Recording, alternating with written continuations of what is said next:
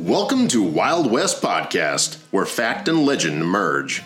The Wild West Podcast presents the true accounts of individuals who settled in a town built out of hunger for money, regulated by fast guns who walked on both sides of the law, patrolling, investing in, and regulating the brothels, saloons, and gambling houses.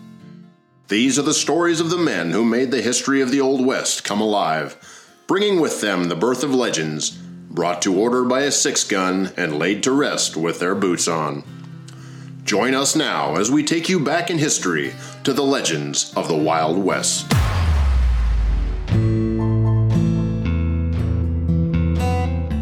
Perhaps one of the best-known soiled doves of Dodge City was Squirrel Alice. Born Mary Elizabeth Haley in 1855, Libby was born and raised in a life of privilege in Texas. Elizabeth Haley was 10 years old when she was kidnapped by Comanches and held captive for 3 years. Her father paid a ransom for her to be returned home, but life was never the same for Libby. Her father, certain she had been defiled by her captors, shunned her. Her father refused to allow anyone to court her and kept her out of society. She fell in love with a man twice her age and had hopes of marriage. She brought the gentleman home to meet her father, but when met on the front porch, her father shot the man in the chest and killed him instantly. Libby sensed at that moment she could never be happy if she remained with her family, so she left home and ran away to Kansas. What follows is the true story of Squirrel Alice after she arrived in Abilene, Kansas and met up with Texas Billy Thompson. My name is Billy Thompson, sometimes publicized as Texas Billy Thompson. I was born in Nottingley, Yorkshire, England in 1845. At an early age, my family immigrated to the United States and settled in Texas. I became a true Texan, and during the Civil War, my brother Ben and I volunteered to fight for the Confederate Army. We joined the 2nd Regiment of the Texas Mounted Rifles. Most recognize me for having a quick and very violent temper. I would often find myself in trouble, and yes, there often occurred some sort of violence when a man riled me up. Those who knew me said I was unpredictable, troubled, and unstable. The after effects of the Civil War caused me to become an unpredictable loose cannon, and liable to cause damage if not kept in check by others. I became a dangerous man and was noted to be fairly formidable in a gunfight. In 1870, I started herding cattle up to Abilene along the Chisholm Trail. I hired on as a trail boss to accompany 2,000 head of cattle up the 600-mile trail.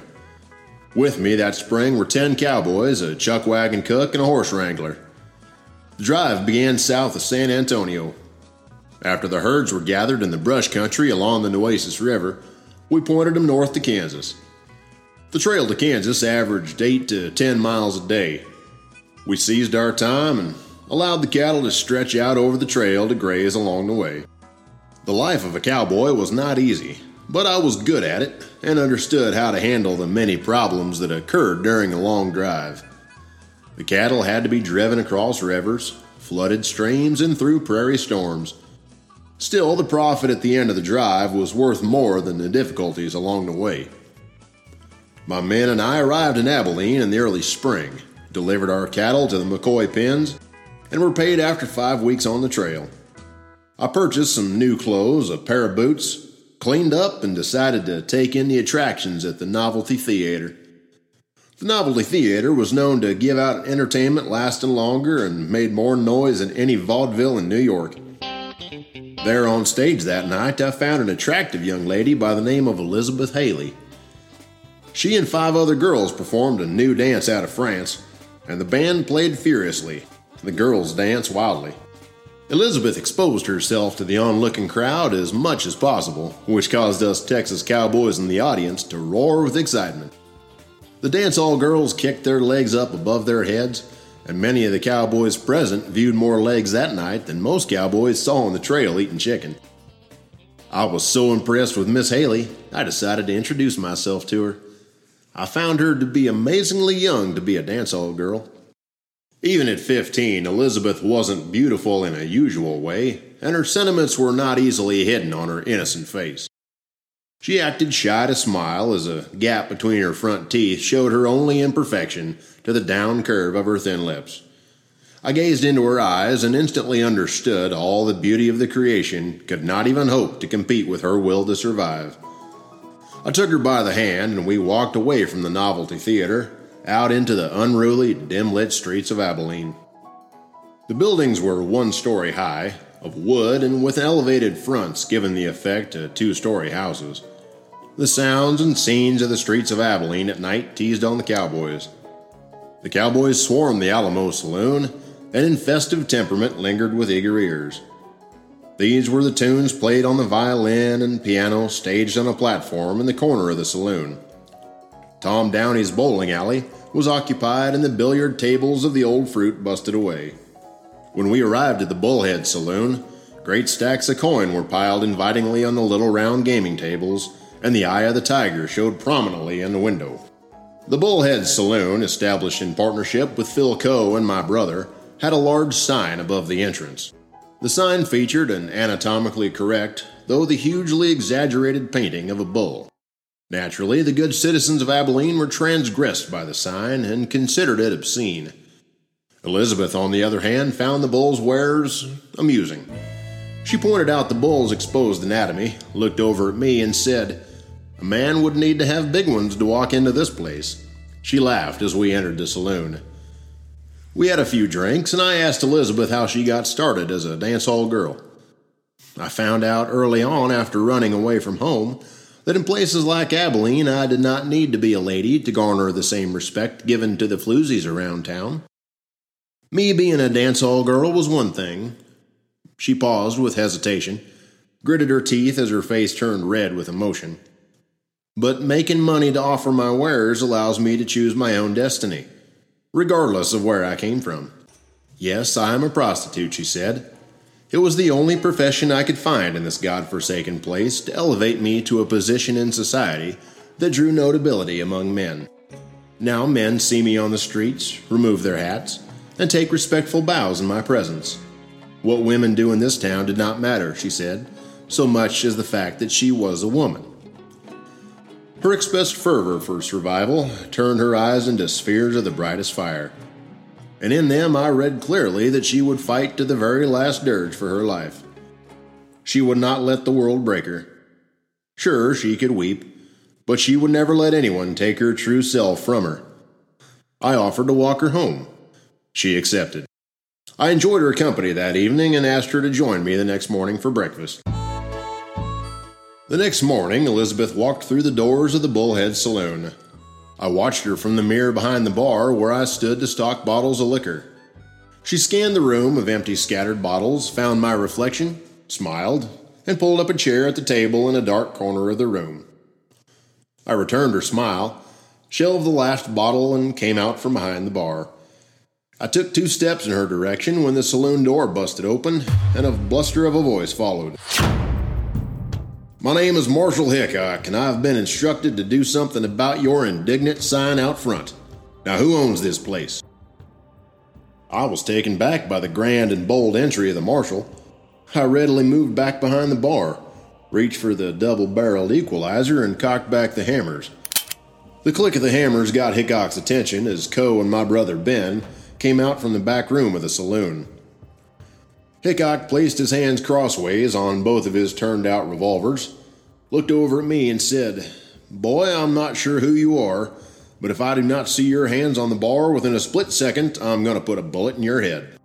The tall, long auburn-haired marshal had 2 Navy revolver Colts strapped to his side. His intense eyes stared at me like a panther, a wildcat ready to pounce. I felt the sweat drench my skin, the throb of my own eyes, and the thump of my heart against my chest. My finger curled around the trigger of the shotgun as my eyes looked deep into Hickok's dead stare, waited for the flinch of an eyebrow as my guts churned my stomach with intense cramps. My brother Ben stepped out from behind the bar into the middle of the room and separated a possible conflict between Hickok and me. "My name is Ben Thompson, and this here is Billy, my brother. I'm part owner of this place, along with my partner, Mr. Coe, over here." Ben pointed to Mr. Coe and asked, What seems to be the problem, Marshal? Hickok told Coe and my brother to either take down the sign over the saloon or have the scandalous part painted over. My brother responded in a smile as his English accent ordinated the room. You know, Marshal, we should not get all hung up on what seems today to be the largest set of balls. I've always loved the idea that you think you know what you look at from a distance, yet when you come up close it gets intricate, nutty, obscene, and provocative. Now, wouldn't you say this is the case with the gonads painted above your head? Ben smiled and Hickok laughed. Hickok backed out of the saloon, and within an hour returned with a double-barreled shotgun, a gallon of paint, and a workman to take care of the chore. By that time, Elizabeth and I sat at the table. My brother Ben had left the saloon. I started to get up, and Elizabeth kindly asked me to stay in my seat. I did what she asked while Hickok cradled the scattergun in his arms. The worker nervously painted over the sign. Under Elizabeth's persuasion, nothing happened except that a gallon of paint got slapped on the private bull parts of a swinging sign. It was at that moment I recognized Mary Elizabeth Haley had her heart in my interest, and she would take care of my needs. Elizabeth's warm encouragement made me feel as if I was no longer alone in the world. She had the same commitment and courage to survive on the frontier as I did. To have Elizabeth as a partner would smooth the path of my angry temperament, give me a brighter side to my dark and edgy outlook on life. It was at that moment she said to me, "You can call me Libby." Libby and I set up house together. Libby danced in the saloons, sold herself, and shared her earnings with me. In less than 6 months, Libby and I made a small fortune. I lost most of the money we made at the gambling tables in just 2 nights. Libby and I decided to pull out of Abilene and take our chances elsewhere. This decision of departure occurred the day after Phil Coe, my brother's partner, was shot and killed by Hickok. It was the same night Hickok squeezed off 2 rounds, killing by accident his good friend and jailer Mike Williams. They shipped Philip Coe's remains back to San Antonio. A dark-eyed woman we did not know and did not bear his name took the next train south. After the killing of Coe and Mike Williams, there was a hurried exit of cowboy, courtesan, and gamblers. Dickinson County, by order of the good citizens, was to become a farming community, and Abilene a law-abiding city forever. We were broke and desperate, so I decided to join a cattle drive headed south. I was appointed trail boss, and permission was obtained for Libby to travel with me. She traveled in the back of a wagon and followed the herd from Kansas into Oklahoma. By the time we left the cattle drives, Libby was pregnant. We left the drive in Oklahoma, and in late August of 1872, we were back out on the prairie. We arrived in Ellsworth, Kansas on the first day of April 1873 and checked into the Grand Central Hotel. The Grand Central Hotel comforted Libby to have our first child. We named him Rance. We were then married and found ourselves in the need of money. Ellsworth at this time was a cow town and violence was common. We knew in the spring the cattle drives would start to come up from Texas. To make a living, Libby would take up what she understood best and court the cowboys. I, on the other hand, would do my share of gambling. My brother Ben joined Libby and me 2 months later.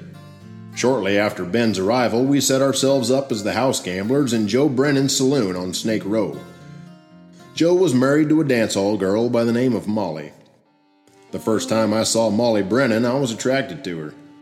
She had an air of innocence. The beauty of her face gleamed with brown of cheek, and the smile from her red lips could put any man into a trance. Her eyes moved softly about, gentle and as deep as those of an antelope could stir a man's heart. Libby worked at Lizzie Palmer's place. We all became good friends with Chauncey Whitney, the county sheriff. Sheriff Whitney and I spent a lot of time together. I found him to be a good man, effective as an officer of the law and well liked among the citizens of the county. My brother Ben liked the sheriff and told me once that Whitney had a personality that made him an easy man to respect. He was strong but fair. Whitney's popularity had given to him as a noted hero, while serving as a scout during the Indian Wars. He was celebrated for his bravery in the Battle of Beecher's Island. To have a good relationship with a lawman was a good thing to have, but I fell short with Deputy Sheriff Morco. Morco was hired by the local police force along with Ed Hogue and Ed Crawford to reduce the amount of violence during the cattle drives. I found Morco to be a belligerent individual and a braggart who boasted about how many men he had killed. He was known about town as John Happy Jack Morco, mainly because he was happy to boast in public about how he shot 12 men dead. The three of them together formed a pack of corruption. The lawmen got a fee for every arrest, so they frequently trumped up charges against visiting cowboys. Drovers from Texas didn't take too kindly to that. It only took a few weeks for three of them to find me. Morco did not like me, and I did not like him. Morco's hatred of me was nothing more but a transformation of his own shame and insecurities. Everyone in town knew him as an egotist and the lack of courage to face his real truth. He was a persecutor, and all he wanted to do was beat down a person who already had more than their soul could take several times over. He would come into the saloon where I worked and started to use his authority to push me around. Morco found me in possession of a gun and arrested me on June 30th for carrying a weapon in town limits. This made me angry, but both Ben and Libby persuaded me to pay the fine and leave the matter alone. Ben was so irritated with the takedown, and during the hearing, warned Morco to cool it on the arrest. Morco, Ed Hogue, and Ed Crawford paid no mind to Ben's request. They returned his suggestion with a laugh, saying there was more to come our way. After my arrest, I became unsettled and became a heavy drinker.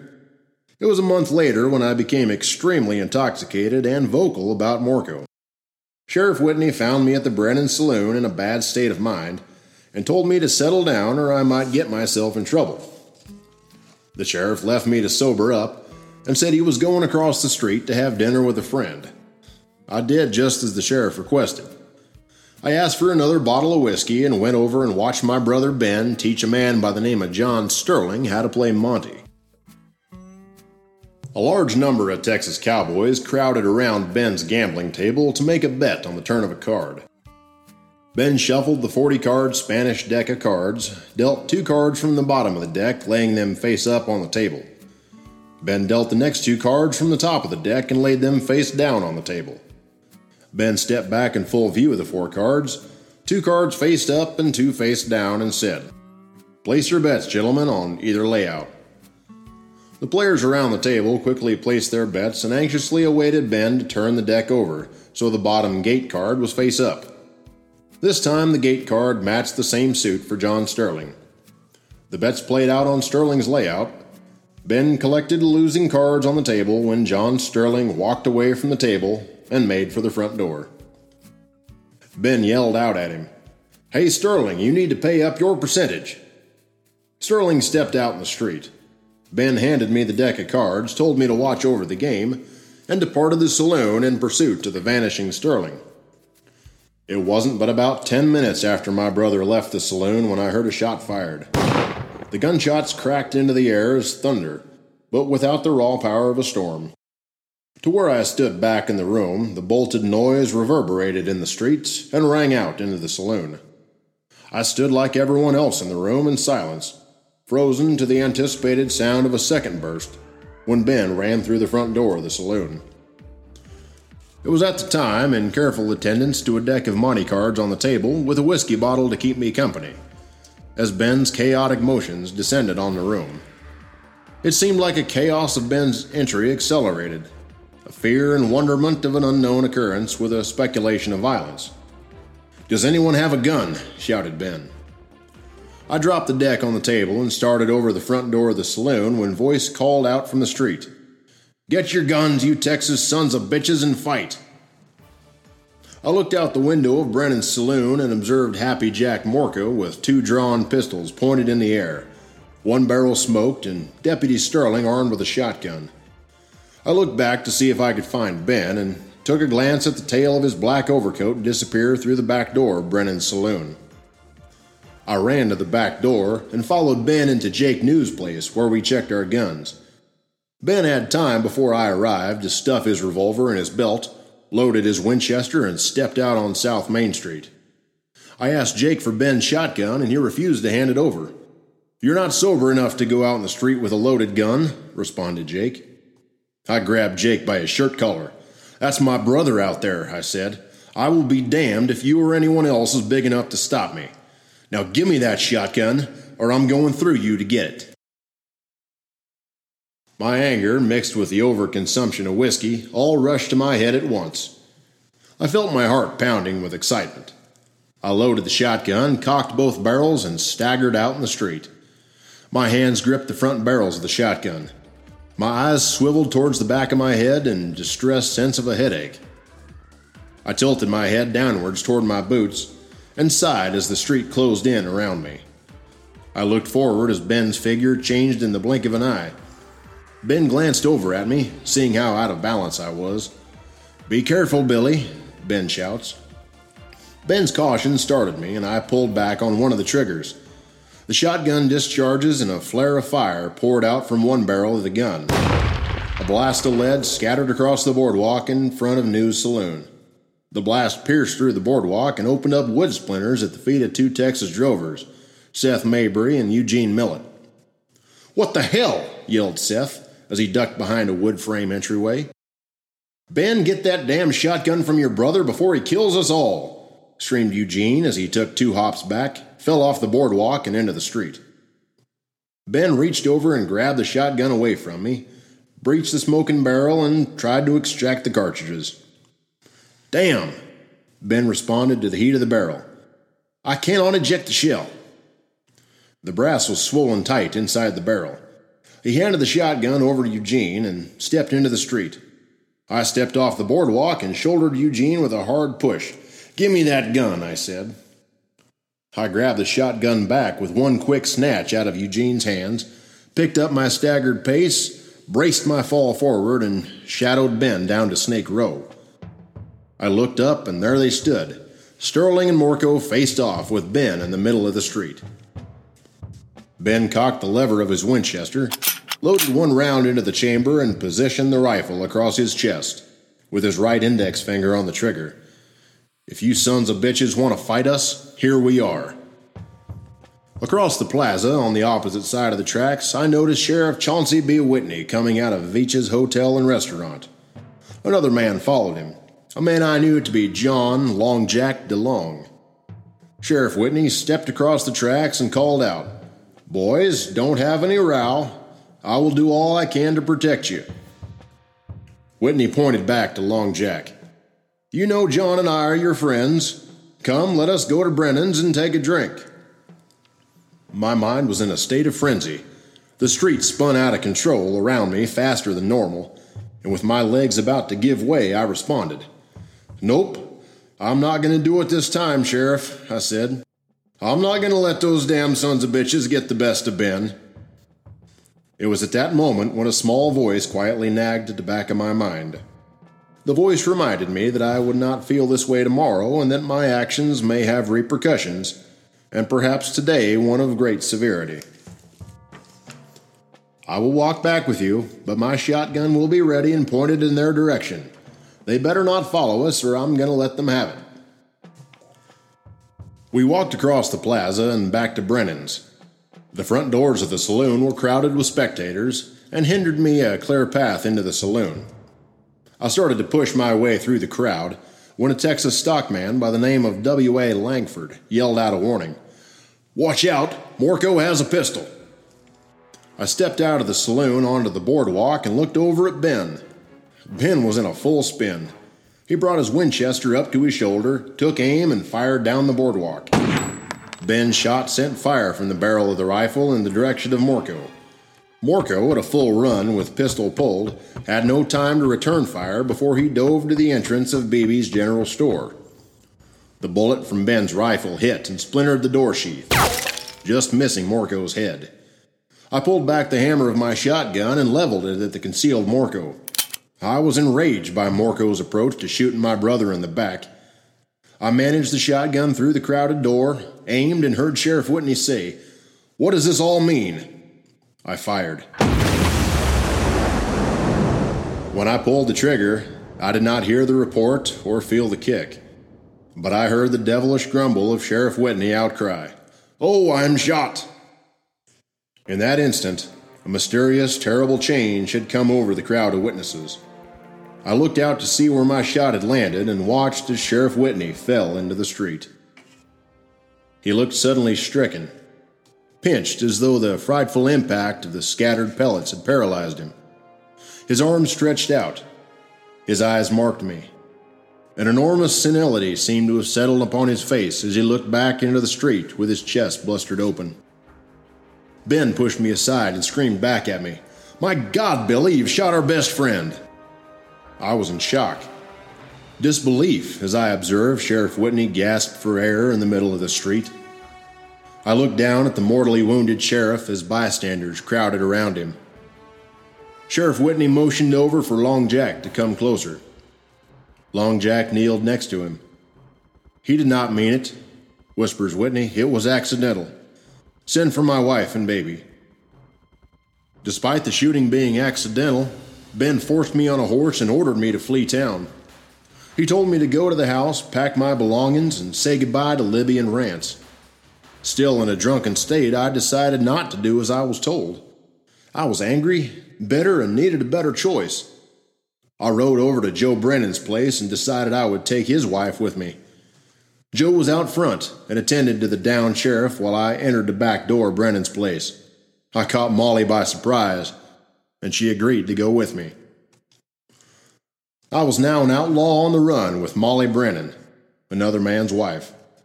I found out later that Sheriff Whitney died on August 18, 1873. His death resulted in a $300 reward being placed on my head. Ben moved out of Ellsworth a few months later. Molly and I went back to Texas. For the next several years, Molly and I lived on the run from lawmen and bounty hunters. We traveled from one town to another. We stayed wherever she could find work and I could find a gambling table. In June 1874, I narrowly escaped capture in Austin, Texas. Later that same year, I was captured in Mountain City, Texas, but escaped with Molly and fled to San Antonio. In San Antonio, Molly worked at the Long Horse Brothel, and I became involved with a feud between Molly and another prostitute. To resolve the confrontation, I hit the prostitute across the face. I was now back on the run when 2 city police officers responded, in which again I escaped. Molly became tired, and after 2 years on the run, we were broke and I needed a job.